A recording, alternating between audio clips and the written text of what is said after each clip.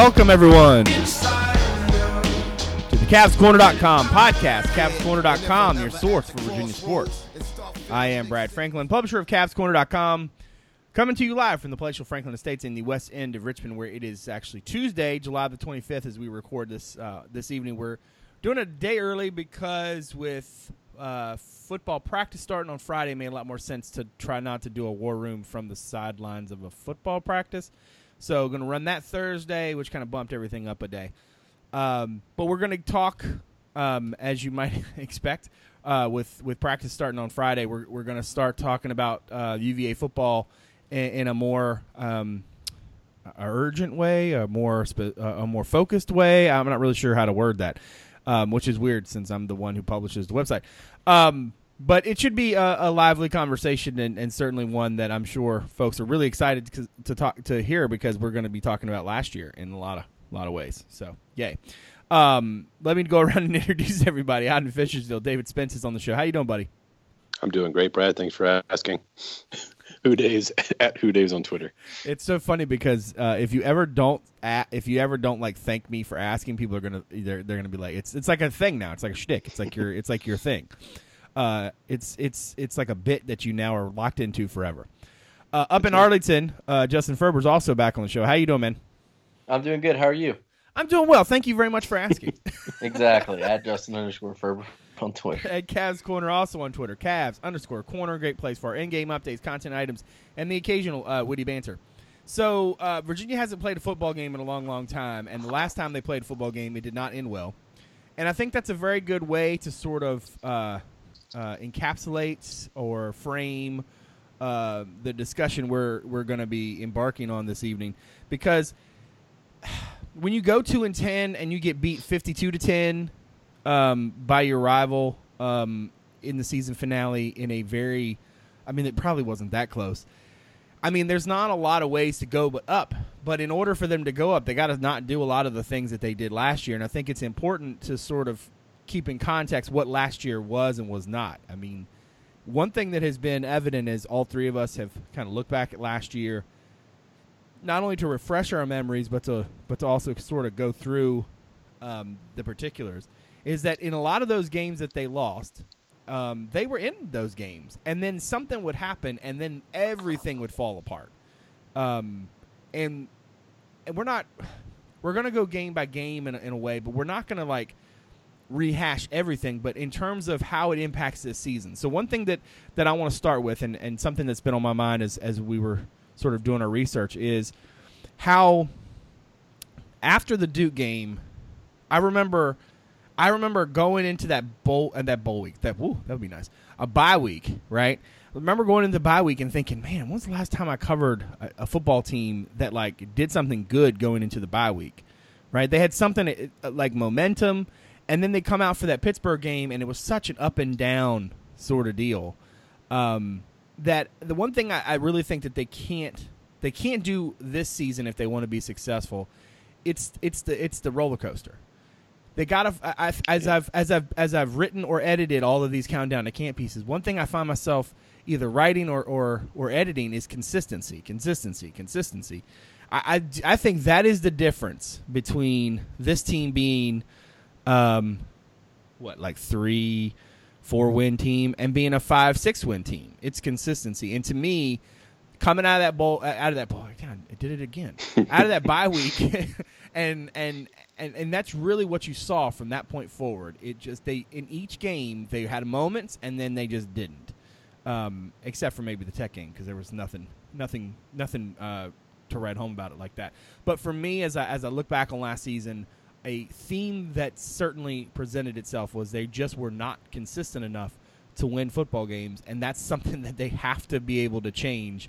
And it's a daunting task, because you have to do it from the first kickoff through the final horn. That's a long time when you don't have the background, so to speak. You don't have the muscle memory of what it means to be consistent. Developing consistency, I think, has to be one of the hardest things in sports. Yeah, I actually went back and was watching some of the spring highlights on Virginia Sports today, and was listening to the Broncos, press conference after the spring game. And it's one of the first things he mentioned. He's like, last year's team had extreme highs and extreme lows, and we've got to get rid of those peaks and valleys. We've got to be more consistent. And when you're close to a season like this as a fan, like, it takes a long time to digest what happened. You remember everything in absolutes. And the last couple of weeks, as we've kind of been talking about doing this podcast and looking back through the games, like, you remember what happened at the end, but you go back and watch these games, and it's so true. Like, very few games other than the Tech game and maybe the UNC game, Virginia was in it. Almost every one of them. Even Miami, they lost. They were in it for a little while. Just something happens and it snowballs. This team just can't get out their own way after they make a mistake. I don't know how you fix that. I don't know if it's chicken or the egg argument. Do you do it and then you learn how to do it, or do you have to learn how to do it before you can do it? I don't know. So I think that will be key, and I think that falls in the hands of senior leadership, maybe, or maybe it takes fresh guys that haven't had the bad experiences of the guys who are seniors and haven't won that many games.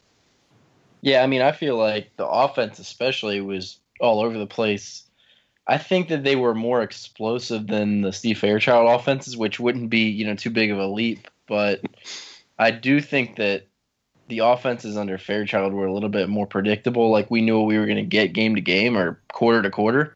And that's not necessarily a good thing. But I think, like, if you look at the Duke game, for example, big second quarter, kind of carried over a little bit into the third, and then that was pretty much it. Started slow. The Central Michigan game actually might be the best example. And they put 28 points in the first quarter, I think, and then they gave up 28 straight points, but those 28 points came over 2 quarters plus. It wasn't like they gave them all up immediately. Central Michigan worked their way back into that game because the offense stopped scoring, and then they exploded in the third quarter for 3 more touchdowns. So it's like, what happened in that middle part of the game? The Louisville game, great example. I mean, they got out to that lead. I think it was 17-7, and they almost were able to add even more to that, but they didn't convert in the red zone after an interception, I believe. And then they kind of just shut it down for more than a quarter, and then they had one good drive at the end of the game. So I think they just got to find ways to play 60-minute games. And I know that's a cliche, but it's pretty true with this team. I think looking back on the season as we go through this, I think the two things you'll see that will maybe surprise you is we focused so much on the offense, but the defense last year was a problem. Bad.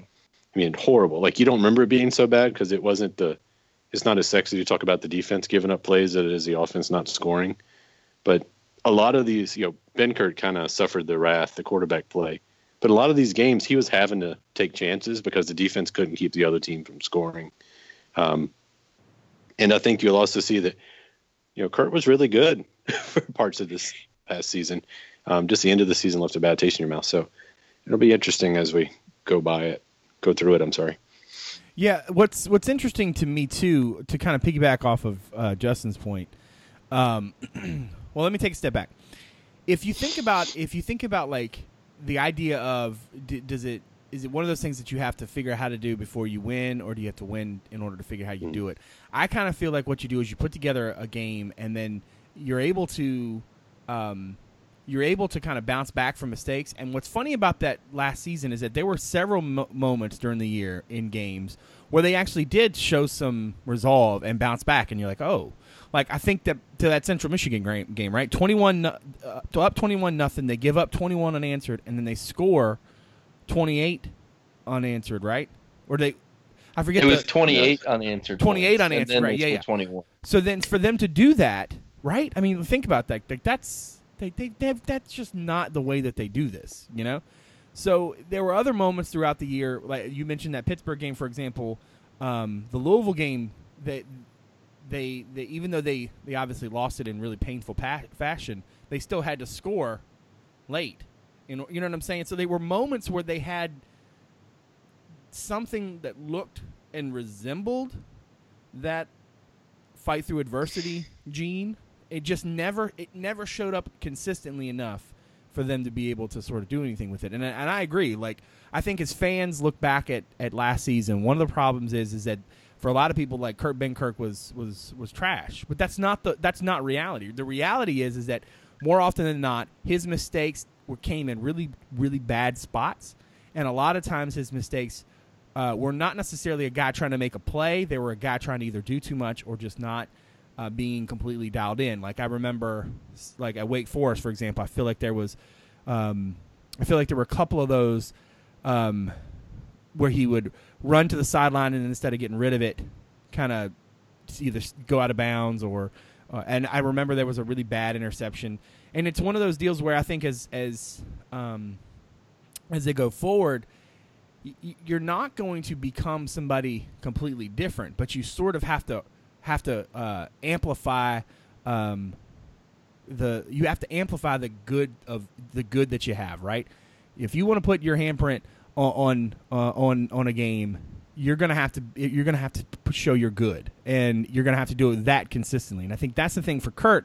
Like, we can talk about pocket presence, we can talk about, he's lighter on his feet, we can talk about the shoulder injury or the knee brace or whatever. But realistically, like play to play, he's gonna have to be in a mentally sharp, and to the point where those little mistakes that crept in last year don't do that this year, because we saw how devastating they were at times. Yeah, so with Bankert especially, I think he's gotten kind of a bad rap. If you actually look at the numbers, I think he played better than people realize. The problem was that he just put up a lot of big numbers in a few games and didn't spread them out evenly, I guess. But do you guys want to hear the list of UVA quarterbacks who have thrown for 21 touchdowns in a season since Marcus Higgins? Sure. Do we have enough time? No, please go. Kurt Bankert. No. That's it. Wow, really? The only other person that was close was Matt Johns, threw 20 last in 2015, but he also threw 17 interceptions. Yeah, there's that. that. Bankert threw like 6 in a game. But. Right, yeah. Bankert threw 11 this past year, and Matt Johns threw 5. So, yeah. 21-11, and what was he, 2,400 yards or something? 25-52. Yeah, it's a good season. Completed 56% of his passes. Threw the ball 37 times a game. So that's not that bad. I mean, it's not great, but I think if he could do a little bit better than that this year, we're talking about the best quarterback performance we've seen in years at UVA. I mean, it didn't really feel like that when it was happening, partially because they were losing every game almost. Right, yeah, exactly. I mean, he was moving the ball through the air in ways that, I mean, even you could say, well, garbage time, whatever, but none of these other guys did it. I mean, if you go back and look, 2014, the leading quarterback for 2015 in terms of attempts and playing time, Grayson Lambert, 10 touchdowns, 11 picks. 2013, David Watford, 8 touchdowns, 15 picks. 2012, Rocco, 13 touchdowns, 10 picks. Rocco again in 2011, 13 and 12 picks. 2010, Verica. And Verica was supposed to be like a consistent quarterback when he kind of came in. He was a senior. And he threw 14 touchdowns and 14 picks. So, I mean, he's like not even close to these other guys in terms of production. He's like way exceeding them. Jamil Sewell in 2009, 7 touchdowns and 7 picks. I mean, like, and Verica in 2008, 8 touchdowns, 16 picks. I mean, this is not even like close. He's been the best quarterback UVA's had in a long time. Yeah, and he did that in a season where he got sacked 3 times or more, 8 different games, man. Yeah.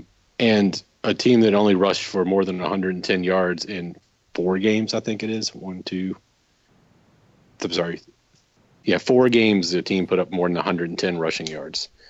So he did it, with the teams expecting him to pass and being able to get to him pretty easily. And we know that wasn't his strong suit last year. Yeah, I mean, Michael Rocco actually had a pretty decent season in terms of yards in 2011. I mean, he played 1 more game. Actually, 2 more because Baker didn't play against Georgia Tech at all. He threw for 2,600 yards, which is probably like a game better than Bankert playing 2 more. But he only threw for 13 touchdowns and he threw 12 picks. So, I mean, you can move the ball, but if you can't score touchdowns, like, what's the difference? Yeah. Let's do this. Let's talk about the non-conference portion of last season's schedule and talk about some of the things you can learn. Obviously, the Richmond game last year and sort of the way that thing played out and certainly not just the result, but the manner in which it kind of transpired has certainly left a really firm sort of trepidation among, I think, fans going into this season with the William and Mary game. Now, William and Mary was picked to finish 7th in the CAA, which I saw Ferber tweeted it out, and I retweeted it from the CavsCorner account, and some dude responded who might listen to the podcast. I don't know. And basically said, well, yeah, so was UVA picked 7th. But that's not, 7th in the Coastal, 7th in the CAA, okay. These games obviously very different for a variety of reasons, but in terms of what Virginia needs to do, that Richmond team surprised me in a variety of ways. And I know that they suffered a bunch of injuries as the season wore on, so it's hard to compare apples to apples, what they would have been had they been the same team. But between them and what we saw out in Eugene, and certainly I in a way I kind of think of those two games as being like not a part of the season, because the Richmond situation was such, I think, that in a lot of ways, maybe mentally, but maybe even in terms of preparation, I'm not sure, that seemed like a game Virginia was expecting to win, got punched in the mouth, and just never really recovered from. Oregon, I feel like that team that Oregon had was one of its worst, and yet still had more talent, and I think Virginia went out there and just hoped to not get blown out. I really think the season started in East Hartford in a lot of ways, and I think that's where you finally start to see them get some traction. What I find interesting about the non-conference, if I'm just going to talk about UConn and Central Michigan, is that those were both games that were very winnable, games that Virginia should have won. They've managed to do it against Central Michigan, even though there was that back and forth. But that UConn game sticks in my craw for so many reasons. And I think if there's a lesson that you take from that one, we've talked a lot about it amongst ourselves about the way that thing played out. But like a lot of the decisions that were made in that fourth quarter, especially in the last few minutes, just still don't make any sense to me. And I think if there's something I can take away from that UConn game, other than you should have been able to score points on them, is that the coaches have to put the kids in a better spot this year. The idea that they were setting up for a field goal with a guy who had never kicked a field goal ever continues to baffle me. As a matter of fact, that might actually baffle me more than running in two different quarterbacks almost on a play-by-play basis in Blacksburg. Like, it just doesn't make any sense to me, especially because you had opportunities to score and win the game. So for me, if there's a takeaway from that game, and I'll let you guys chime in, like why they did a lot of what they did in that game, I still don't understand.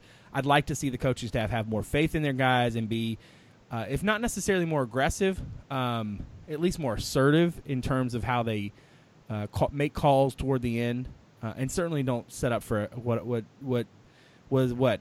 How long was the field goal that the kid had to try at the end? Do you guys remember the yardage? 8 feet.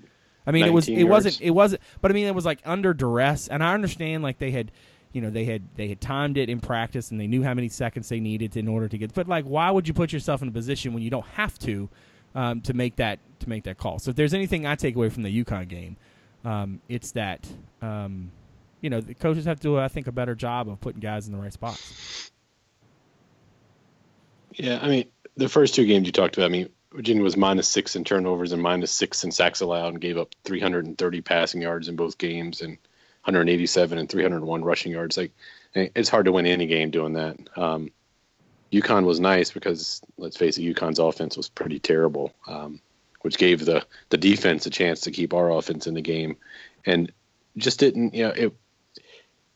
Up until the UConn game, we hadn't attempted a field goal. Now, we attempted a field goal earlier in the UConn game. Was that the other kicker that kicked it? So we made one. We made one before the last one, which I think may have given him the confidence. Because I think that same, I can't remember the kid's name now. Yeah, he made it. Furbeck made it, but it was a 23-yarder. Yeah. So, I mean, I think he would have probably made this one, but he was like rushing, and they snapped the ball while he was still lining up. And they still had 2 seconds left to snap the ball. But, Ferber did a wonderful video breakdown of of what in retrospect looks like a horrible play call, having been hurt with the quarterback draw with like 30 seconds left. But it turns out it was pretty close to being the right call. I mean, No. It was never the right call. Just because something almost works doesn't mean it was right. Okay, all right. If you just because you put a cat in the oven, don't make it a biscuit. All right, like it doesn't matter if it almost worked. It was never the right call. It was a horrible call, and I'm trying not to go into my high voice. It was a bad call, and we don't need to revise history. Okay, had Kurt somehow miraculously spun. Jumped off a giblet and landed in the end zone. It was never a good call. Listen, I am tired of covering offenses that don't run either receivers to the past the sticks or put a guy in the end zone and take a shot when you can win the game. All right, it doesn't make any sense. This offense works better when they're throwing the ball. Now I understand, as we talked about it a couple weeks ago, the numbers show you, the stats show you that when Virginia was balanced last year between the run and the pass, they were pretty good offensively. It's when they had to go pass heavy. Now, some of that's probably situational in games that they were behind and chasing. Some of that also, I think, too, is playing to your offensive strength, which last season the offensive strength was to basically try to go downfield. I'm just saying that I think in hindsight, one takeaway from me is just that they had opportunities if they wanted them, and I don't think that they were assertive enough to put themselves in the right positions to take those chances or to take those swings. What's interesting to me is that I feel like in the next two games they did. Now, granted, in the Duke game, look, Duke was a turnover machine that day. The Jones kid threw 4 picks. I think Duke had 5. Was it 5 or 6 turnovers? 6. 6. Bryce Hall had that one interception where he leaped in the air to bat the ball down and still somehow managed to catch it in his gut. It was in a lot of ways sort of, hey, look, this is what happens when the other team does what you've been doing all these years. But at the same time, you still needed a strip sack fumble in the end zone in order to seal it. I mean, that game shouldn't have been that close. And I think that was one of the things too that sort of presented itself, which was in a lot of these games that Virginia ultimately ended up losing, they had some good moments and ultimately there were times where they could take advantage of opportunities, especially trying to kick field goals put in a position where they went for it and couldn't get it, drive killing situations.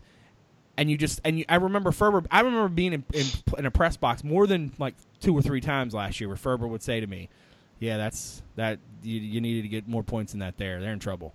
And I remember thinking God, I hate how he does that, because he's always all soothsayer and stuff, and he says these things and whatever, and then ultimately he is always right. But it is kind of nice to have the guy who's always right sit next to you. But he's also not annoying about it too. That's nice. But I just feel in these 2 games, and especially down in Durham, I thought Virginia did a nice job of keeping his foot on the pedal and not letting up, and sort of making good on their opportunities. What's crazy is to think that they still had more that they didn't, and I think that sort of becomes a theme, especially through the next few games. Is whether it's an offense with a lead, an offense without a lead, I just feel I think it was Ferber who said this earlier, the Fairchild offenses were at least predictable. This thing can be just up and down, man. And that's got to be something that levels out this year. They've got to be able to do something on a more consistent basis. It's nice to put together a quick, 4-play, 69-yard drive because you threw a bomb and everything. That's great. But you got to be able to manufacture offense. And whether you're doing that on the ground, whether you're doing that through the intermediate passing game, whatever you got to do it, you got to figure that out. And I think that's something that not only they need to be assertive in play calling, I feel as you look at some of these games and the way things sort of played out, they've got to be able to be consistent on offense. I mean, that Pittsburgh game, for example, that second half, I just remember thinking they're just salting this thing away, which I remember that game being an up and down one. But to me, it's some takeaways from last season. It's funny how I'm still focusing on what the coaches need to do differently, which is completely organic. I did not plan it that way. I wish I was that kind of rock star. But I just look at that and I think, you know what, they got to be assertive, and they've also got to be, smarter about, what they call and how they call it and when they call it. Yeah, that Pitt game is a perfect example of how I think we look weird at Benkert. I think if you asked anyone what happened in that game, they're like, well, Benkert threw the pick six at the end of the first half. Well, it wasn't like it was a throw into the flat. I mean, he missed the guy and 20 people had a chance to tackle him before he got to the end zone.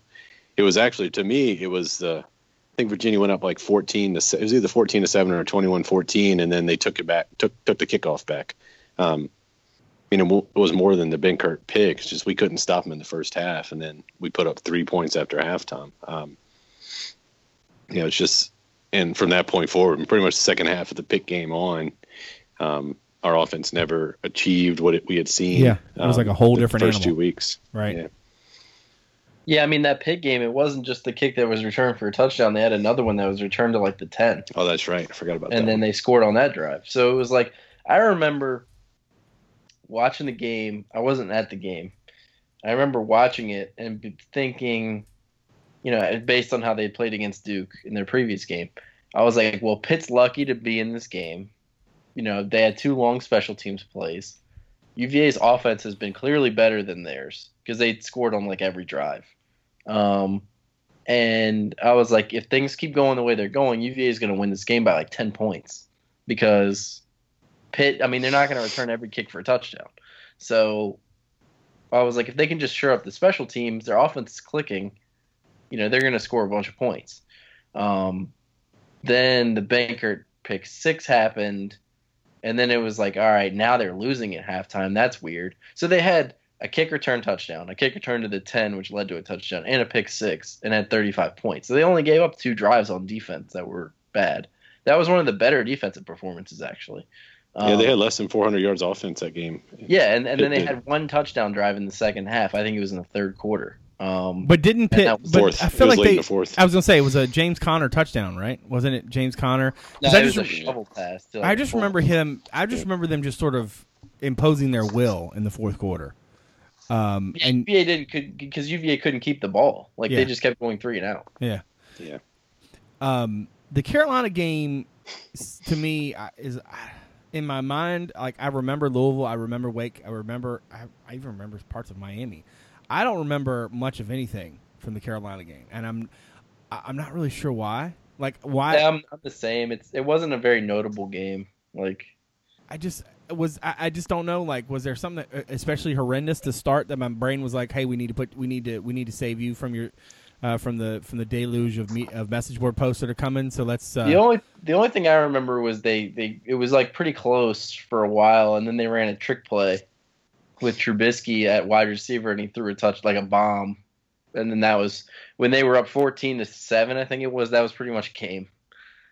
Yeah, our offense but we had 253 yards offense that game. It was just their only touchdown in the first half was the fake field goal, which still I don't even know how that happened.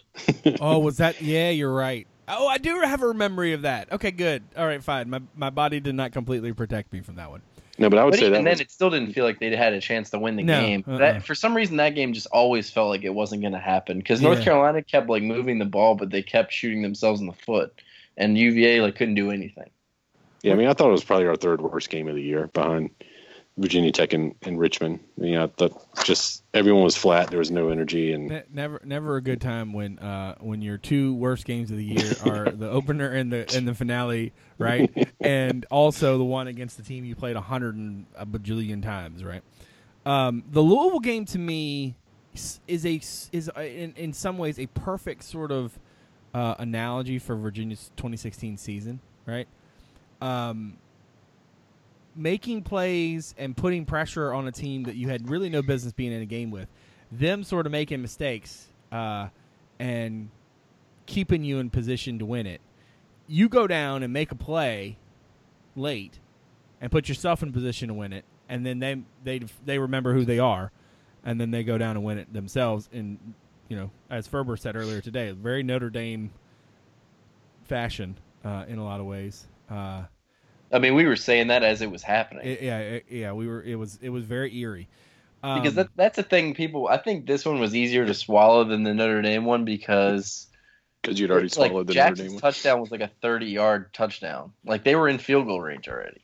Yeah. So it was like they were probably going to lose even if he didn't throw that touchdown. Yeah, that game, like, the more I went back and looked at that one, we had no business ever being in that game. Yeah. I mean, it really. we only had 300 and something yards of offense. The they first had more half passing Louisville yards. was like on the cusp of breaking out over and over again, and they would have like a penalty they had like a fumble in or there. Lamar would throw some dude like 15 yards wide, or dudes were there were or like a bunch of Jackson drops would too. hit the guy in the hands and he'd drop it. Yeah. Like, Yeah, it was our defense. I mean, they sacked Lamar 5 times and forced 2 turnovers. Ended up even in the turnover battle, but 5-1 sack advantage, which was our best of the year by far. It's funny, 3-4 is historic. No matter who had it, it's always done well against scrambling quarterbacks up until the last few minutes when it needed to. But you know what's funny though is that like at some point, I remember coming out of that game thinking, you know what though, at some point like the best player in the country is going to become he's going to show you, and they to that point in the day, I mean he had a couple of plays, but to that point in the day like he hadn't been himself really, and he was it was going to happen. It just so happened at the exact wrong time, and I really do believe that if Virginia had the ball last, they would have won. Because that was one of those games where they were able to make plays late. And what's funny to me is the juxtaposition between that week and the next week down in Winston-Salem, because that Wake Forest game is still one of the weirdest. Like it was one of those games where like at no point in that game did I feel like Virginia was going to win, and yet at no point in that game did I feel like Virginia shouldn't win. Do you see what I'm saying? Like it was the strangest vibe in the stadium. Like Wake Forest was like, and I mean I'm sure they're going to probably be that way this year too. Like we want to slow everything down, and then they're not really. They're not a true dual threat team, but they run a lot out of the quarterback position, which is odd to say out loud. I just remember thinking in that game, like, one, there were so many mistakes that Virginia made that literally that boggled the mind. And yet I knew Wake had a decent defense. I could never understand like why UVA was struggling so bad to get the offense working. And that just stayed that way. What I was going to say is like Wake played football in that game, and I think a lot of games last year, kind of like how people that don't watch UVA basketball think they play. Yeah, that's true. Like just keep the ball as long as possible and use it as an advantage. Like just slow everything down to a snail's pace and just try to like grind everything out. That's how they actually play. Yeah, like their quarterback threw the ball 10 times. Yep. In a close game. Yeah. That was another game where turnovers cost us. I mean, -2, didn't force anything, and lost by a touchdown on the road. They got outscored 10-0 in the fourth. And what's funny too is that like the more you break down these games, you kind of understand two things. And look, I've said this before on this podcast. I will say it again. I am the two things can be true at the same time guy. Right? You feel like UVA was in a bunch of these games, and that like if you had to go up to some knobs and twist them around to fix it, like there's not a whole lot of twisting on the knobs, and yet at the same time you feel like UVA was in a bunch of games it had no business being in. They were clearly outmatched in a variety of ways pretty much every week. It kind of underscores for me just like we think of man, they just need to get back to a bowl game, and like we understand that the schedule this year is going to be more it's going to be easier to get there in some ways, right, than schedules of the past. But like the more I think about this team last year, and the more I think like a handful of plays go another way, and that team that legitimately earned 2-10 could have gone to a bowl game, right? Like it's ridiculous how easy in some ways it is to turn things around, and yet at the same time how far away they really are, right? Because I think from a talent standpoint, they're a good bit of ways away, especially on the offensive line. We've talked about that to death already. But then you only needed a handful of plays to be made in different ways, and like that's the thing. Like that Wake Forest game, like you take one of those mistakes away, because if I remember correctly, wasn't Virginia up 10 late? And then Wake came down. At least 7, I think. No, they went up. They were up 20-17 or something. So but they had a lead. They had a lead. I feel like it was a touchdown.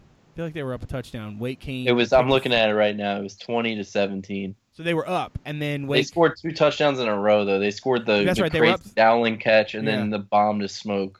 So then is that? And then Wake kicked a field goal to tie, and then scored the touchdown to win. Yep. Okay. After an 7 interception, minutes right? ago. Yeah. So that's what I'm saying. Take one of those mistakes away, and it's a game they're right there in on the road, right, against a team that went to a bowl game. Like that's the reality of what Virginia faces in 2017. Like that's who they are. They are a team that is somehow both a handful of plays away and like nowhere close, all at the same time. If you look at it, the first quarter, I think they scored their first drive of the game, right? Ellis went and scored like a short touchdown. I think so. Yeah, Virginia's pretty good at that. Yeah, and then Wake came back and had that crazy touchdown by Wolford, like where he ran for like 1,000,000 yards. And after that, it kind of like nothing happened really. And then Wake won the second quarter 10-0. So then you're like, all right, it's 17-6 at halftime. Then UVA comes out of the locker room and wins the third quarter 14-0, right? So then it's like, okay, cool. They totally turned it around. They're in business. Then they lost the fourth quarter 10-0. Yeah. That's the other thing too, is that the second half, it's like either it's going to all be there or it's all, you know what I mean? Like it's just, I don't know.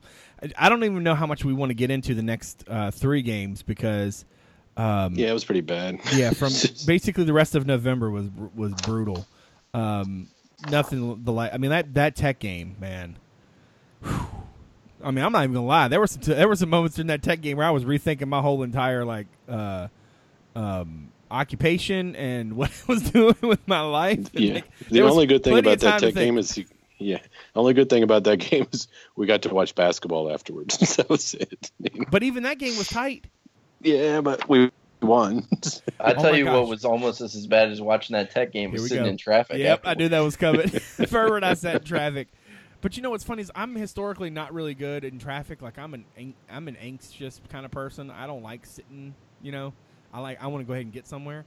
And like Ferber and I just sort of, I don't even know what we talked about. I just remember getting through all that traffic and finally getting to Dave's house and being like, just thinking like, wow, that really wasn't all that bad. But in hindsight, like I remember it being bad. That's weird? I don't know. Yeah, I mean it was bad. It was definitely bad, bad, but it was over so early that you were able to accept it. Like yeah, well that plus I mean, in our ride home, it wasn't as bad as the team bus or whatever that got stuck. That's such a great metaphor. That's your microcosm for the season. No, I still. That's probably true. The Miami game is the only one of those last 3 that I think has any relevance because even the Georgia Tech game, like they were playing with Matt Johns. Yeah, so true. I mean, that's kind of like an aberrant. Like it's just a one-off. Like it doesn't even matter to me now. Yeah, and that was also their first time really seeing the. Remember though that we kind of convinced ourselves going into the Georgia Tech game to win. But we convinced ourselves that like their background defending the triple option was going to somehow like manifest itself in these players' brains and make them good at it. Well, they actually were a lot better defending the run against Georgia Tech than they were anyone else the last 4 weeks of the season. Yeah, it's a good Georgia point. Tech game, if I remember correctly, they were kind of in the game into the third quarter, and then all of a Georgia sudden it Tech was had over. like one long play, and then they had a pick 6. It was minus 3 turnovers and 1 for 3 field goals. Ooh, Yeah. good times. And you lost by 14. Yeah, I remember UVA got like a fumble or something back from them, and it was like they had a chance to go up 10 or 14 or whatever it was, and I was like, oh, they might actually get this win. And then they had to settle for a field goal that they missed. Oh my gosh! I just remember what I remember. Yeah, it's funny as I go through these games, right? Because some things are popping back into my memory. I forgot my jacket. Okay, let me tell y'all. So in Atlanta, you have an outdoor press box, which is not quite like UVA's outdoor press box in the sense like at UVA you're outside, but you're kind of underneath an overhang. Yeah, and Georgia there are Tech heaters. just like hanging out there. Right, Georgia Tech, you were just out. Like in the middle of the thing, and like it was windy, and I remember like my computer kept being like covered in like dirt and dust, right? And like I somehow forgot my jacket. It was in the car, and like it was like 50 something degrees, but the wind was there, and like for a little while, like I'm a big dude, so I was okay, and then like it started to set in, and that was my takeaway from the Georgia Tech game, which is it helps to be able to stop the triple option, and also never forget your jacket. I went down there 2 years ago, and it was like 35 degrees and 25 mile an hour wind. That's right. You had another cold. Well, yours was much colder, but and also it was windy unbelievable. day. I was like, where am I? It's like you turn around and next thing you do, that's what's funny is that Tech was in the game of Blacksburg was next because I still cannot forget the last time I went to Blacksburg for a Virginia Tech game that I did not cover as a working member of the media, best in the business and everything, was in what was the Schaub really cold windy year. Oh God, the kickoff game. Yeah, he threw he was 3 for 20 passing. And I remember my buddy and I, he was dating a girl at Tech at the time, and we went to a party, and we went inside, and it was 50-some degrees and sunny, and we came outside, and it was like 34 and blustery, and neither one of us had brought a jacket or a hat or gloves. And luckily, the girl he was dating, her dad loaned us a pair of gloves. I wore one, he wore the other one. We kept one hand in our pocket. We got a cup of hot chocolate that we were going to share, and it literally blew out of his hand, and which was a nice microcosm for what happened to UVA that day. Yeah, the wind down there is no joke. Yeah, that was. So I don't know really what to take away from that last one other than no. I think the coaching staff learned. I think Virginia had mailed it in. Our players had mailed it in, and they got popped in the nose. Well, when you get popped in the nose that early after a bad season on the road. I refuse to say mail it in because I think it wasn't a question of guys playing hard. It was a question of guys being mentally ready and focused and able to sort of turn the page. I think Tech saw it as kind of like a. I don't know. I mean, I'm sure they were up for the game, but they kind of saw it as we're going to send the seniors out on a high note. Right. And UVA was let's get this over. Yeah, I think they were extremely loose, and I think Virginia didn't go in. And I think we talked about this around the game. I don't think you can go into one of these games, a rivalry, whatever, and just talk about it as if it's another game. I think you have to be mindful of the energy it requires and the way that the stuff will just manifest itself. You can't just pretend like all this emotion isn't going to be there, because it's going to be there. And if you don't bring it to the game, then it will dominate you once you get to the stadium. There's just no way to pretend otherwise. And I do think that the coaches learned a valuable lesson that day. And I'm not going to say that the changes you saw in the spring were directly from that game. I don't think it was that 1-to-1. But I think that the way that thing played out, I think it stuck with them. And I will not be shocked at all if we get to November and we start writing stories or start interviewing Bronco and others, and they talk about how bad that experience stuck with them.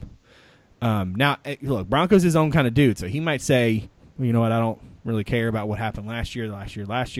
But I think it makes a lot of sense to me that is something that. I mean, these are prideful guys, and I think that they were already stunned at how horribly the season was going. That thing was just a craptastic cake on a craptastic sandwich. So it was. Let's yeah. I was going to say let's just give some overarching thoughts before we discuss the defense for a few minutes. Or maybe we'll save defense for next week as we talk about sort of the first 3 practices as well. But give me some overarching thoughts on last season now that we've sort of gone through it in some ways and relived it a little bit. I mean, for me, we kind of we framed this off air as kind of being what was the problem last year, and is that problem going to be any better? I find it funny. You think of most of the threads you've read leading up to the season, most of the conversation on the board, it's oh, the defense will be okay. We just got to be better offensively. And like I said earlier, you start going by these games, game by game, and maybe it's maybe it's because the offense is bad, the defense is on the field a lot, and some of that was the case. But I don't think we should assume that the defense is going to carry this team. I mean, only once all year did we hold an opponent under 20 points, and that was UConn. Held Duke 220, and we gave up 30 at least 9 times. You got to have a pretty good offense to win games giving up 30 points a game. Granted, we're in a more offensive age and blah, blah, blah, but, the good defenses still hold teams to, mid-20s. So that's got to improve. So a lot of ways that's a little depressing, but, you figure you're replacing someone like Wilkins and you think about, how good he was. But the team wasn't very good against a run last year. maybe that gets fixed by not being able to rely on Wilkins so much and being a little more creative. Maybe understanding the system helps. So, I mean, I think you'd be silly to focus only on the offense as the thing that has to improve. Not saying you guys would, but I think the overriding conversation has been offense. And then I think, assuming Benkert has to change into some superhero that he wasn't last year, I think is foolish. Like, he was a really good quarterback who the last few games of the season, between his injury and the rotation and all that stuff, I think what he did early as he learned the offense, his first time as a starting quarterback, is getting overshadowed by that, and is encouraging to me that what the offense can do even without Smoke. All right, Ferber, you're up.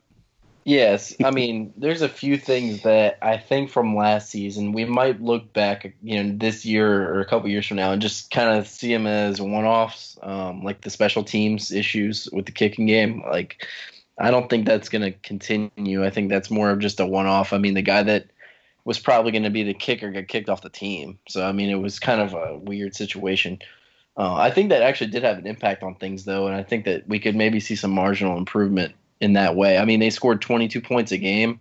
I think they probably could have scored 24 or more if they had had like a reliable kicker that they could trust instead of having to go for it when they did. So, and just it kind of changes your strategy from a play calling standpoint too. I mean, honestly, I think it what Brad said, I think is right. It's like they're 2-10. They deserve to be 2-10. I mean, if you look at everything all told. But at the same time, I think the difference between 2-10 and 6-6 isn't as much as people realize. Like, that UVA 2011 season of 8-4 was a mirage. I mean, if you look back, it just doesn't fit with the rest of what happened. And maybe we look back and say, 2016 was the year that doesn't fit with the rest of what happened in a bad way. But I think what Dave said about the defense is spot on. I think the fact that they have Kaiser and Blanding kind of makes people think that the defense has been really good. And those two guys are capable players that have made a lot of big plays. But overall, I mean, they gave up a lot of big plays. They couldn't stop Richmond. I mean, they could not stop them. They gave up 37 points, and then Richmond marched up and down the field on them like they weren't even there. I mean, the Oregon game, that's Oregon. It is what it is, even though Oregon took a step back. The UConn game, they played pretty good, but UConn's offense is abysmal. I mean, like, if you thought UVA's was running the mill or average, theirs was way worse than that. I mean, they had multiple games where they scored 0. So, I don't know. I think it's just, from a win-loss perspective, it's kind of hard to say, like, I mean, how much they're going to take a step forward this year or how far away they were last year to me, but I think that, like I said at the beginning of the show, I think it's going to come down to if they can play 60-minute games, even if they lose, I think they can kind of carry that over with them. Whereas if you play good in spurts, the next game, if you had like a good run of a quarter or so the game prior, the first time if you're playing well the next week and then you hit some adversity, you're going to think, oh, well, we play okay sometimes in short spurts, but now it's time for us to, the real us is here now. We're going to lose. So I think there are some mental hurdles that this team needs to go, get over to be successful. I would definitely echo that, and I would say that I think as we look back on last season and certainly the way it translates to this year, we all understand that, as I mentioned earlier, consistency is important. I think defensively, you're right. I think that Virginia has Blanding and Kaiser certainly makes folks think that the defense is better. The problem I think that Virginia will have this year is that, as Dave mentioned earlier, Wilkins isn't there in the middle, so they got to figure that out. You're probably looking at a brand new starter at inside linebacker, though that's with an asterisk because obviously Jordan Mack has experience. And then you're moving a couple pieces around in the secondary. You're going to have essentially Harrison and Hall at corner, Juan Thornhill moving over to safety. Probably going to have a different nickel back. The defense has to improve, and I feel like it's weird to say considering as much as we talked about offense last year. But the more I think about it, I just believe that the defense improving. Let me rephrase. I just believe that the defense playing up to what we think it can be based on the experience level and what they have coming back, that could have a significant impact on this team. I think just offensively, the calls have to be better. My sneaky suspicion has been and will continue to be, at least until the William Mary game, and I'm clearly wrong again. My sneaky suspicion has been that one of the issues UVA had offensively last year, at least from a play call standpoint, is that they were not sure what to do when you have a Smoke and an Alameda. They're used to that guy being the same guy. And so I think too often they were trying to force things, and I just genuinely wonder if they might not be better this year being in what fits them more, in terms of like traditional sort of group of receivers or traditional sort of group of running backs for them. The offensive line obviously is a huge question mark, and that they were able to play all year last year pretty much together certainly seems to imply that they will have some hiccups to deal with this year. But as I look back at last year, I just can't help but think that they weren't terribly far away, and yet at the same time they were very far away. Because the thing that gets you there is that consistency. It's that ability to make something happen even when it hasn't been happening for you that day. And I think Dave said this earlier. Like sometimes you need newer guys that just don't. They're not tainted by that other thing. They're not tainted by the past. It just doesn't mess with them because it's not something they experience. I really do think that there were times last year where these young kids would get in the game and they'd make plays because they didn't know any better. They didn't live through previous crap. A lot of these guys though did because they were there last year. So in a way, I kind of feel like my expectations for the season were going to be low. They will be low when we get to our prediction podcast. Spoiler alert! But I just look back on last year and I think they could have been better last year. Maybe not dramatically better, but they could have been better. And the fact that they weren't might have a big impact on them this year too. Yeah, and I think it would be a miss not to, like we've talked about the team itself, but Broncos admitted it. A lot of people admit it. I don't think the coaches are happy with the way they performed last year. It's an understatement, but you think back to last fall camp, we spent more time talking about when they're going to get their numbers than what are we going to do? That's another thing too. Like we talked about that, but that was because we didn't get to see a lot of practices. I'm sorry. That's something we talked about, but I don't think that was a topic that I think the whole culture thing for fans and the way that we look at it now. Like I remember being in spring and people being like, "Oh, I'm just glad we're talking about football." Like, well, we were talking about all this weird stuff because it was weird. Like I don't think it dominated their conversation. No, I'm not saying that. My point is it was an excuse for the coaches. We spent too much time talking about it. It was what was always mentioned in the media, and it kind of gave them an out. Like, hey, we didn't know the players we had. Like, granted, if you take them at their word, they didn't watch a lot of old film. They kind of learned about the players as they were. And if you look at the way they handled OZ, maybe they didn't understand what they had. They've taken that excuse off the table this offseason. They've said, hey, we spent too much time on, this year is more football. We're putting more. So we'll find out if it's just coach speak, and we'll find out how prideful they are. I think when they look back on last season, none of them are going to be happy with the way the season went. They've never lost; it's their first time losing. As a fan, I hope, I'm hoping it's true. They were just worried so much about getting the culture in, they forgot to play football. That would sure make my life easier this year if we go 8-4 or something. But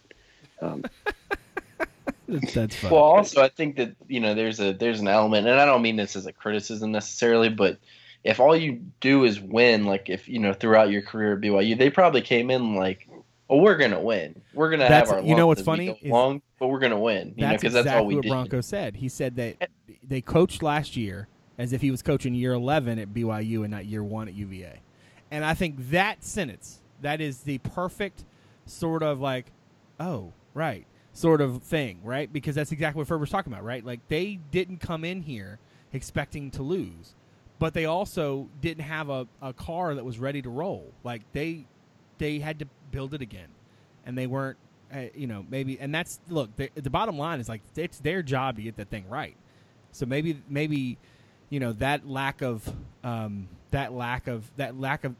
that expectation is certainly falls on their plate. But I genuinely don't know if they were so focused on culture. I just genuinely think they expected the guys to be able to be better and to do what they wanted them to do sooner than they were able to do it. And by the time they realized that this isn't going to just work, right? That we got to have a lot more to go in. It was too late. And I do think as the season wore on week to week, they were trying to make too many tweaks, and they sort of overcorrected and put themselves back in the other ditch. Yeah, it was like they had to like fix the leak, but like the way they were fixing it was like different duct tape type solutions instead of actually fixing it. Yeah, that's a good. Yeah, that's but a they good knew that you couldn't fix it in the middle of the season. So right, there was no time. Yeah, that's right. But like, I mean, this is kind of a different parallel. But I mean, like, I've managed groups of people in my day job. I've inherited teams that were ready to roll and were productive. And you can kind of take what's already there and build on it from a culture standpoint, from a training standpoint, management standpoint, whatever. It's easy to do that. And then you can be like, okay, I know what I'm doing. I know how to get this group from A to B. Then you go to a new team, and this has happened to me. And there are systemic issues, cultural issues, leadership issues, miscommunication issues, all kinds of stuff that you haven't had to deal with before because you started in a good environment.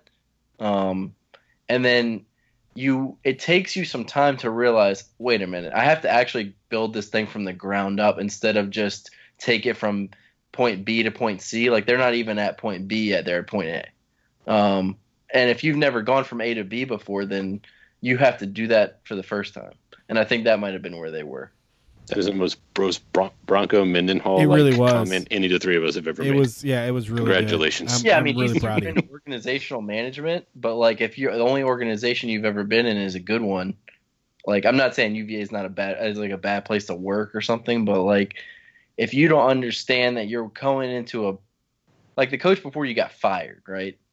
So like if you take a job from somebody that just got fired in the real world, that person probably wasn't doing a very good job, and you're probably inheriting some kind of a mess. Unless it's like a Hugh Freeze situation. And that person would be different kind of mess. Different kind of mess. But I mean, if you replace somebody that retired or like you got promoted to that position, it's kind of like you know what to expect. Like he knew at BYU what the challenges were because he worked there. Right. And he was on that. He knew the players because he coached them. I mean, he was the defensive coordinator. So when you go to a totally new environment, you find all these new challenges that you didn't even know were there. And if you're like trying to inflict like what you know doesn't always apply to the problems.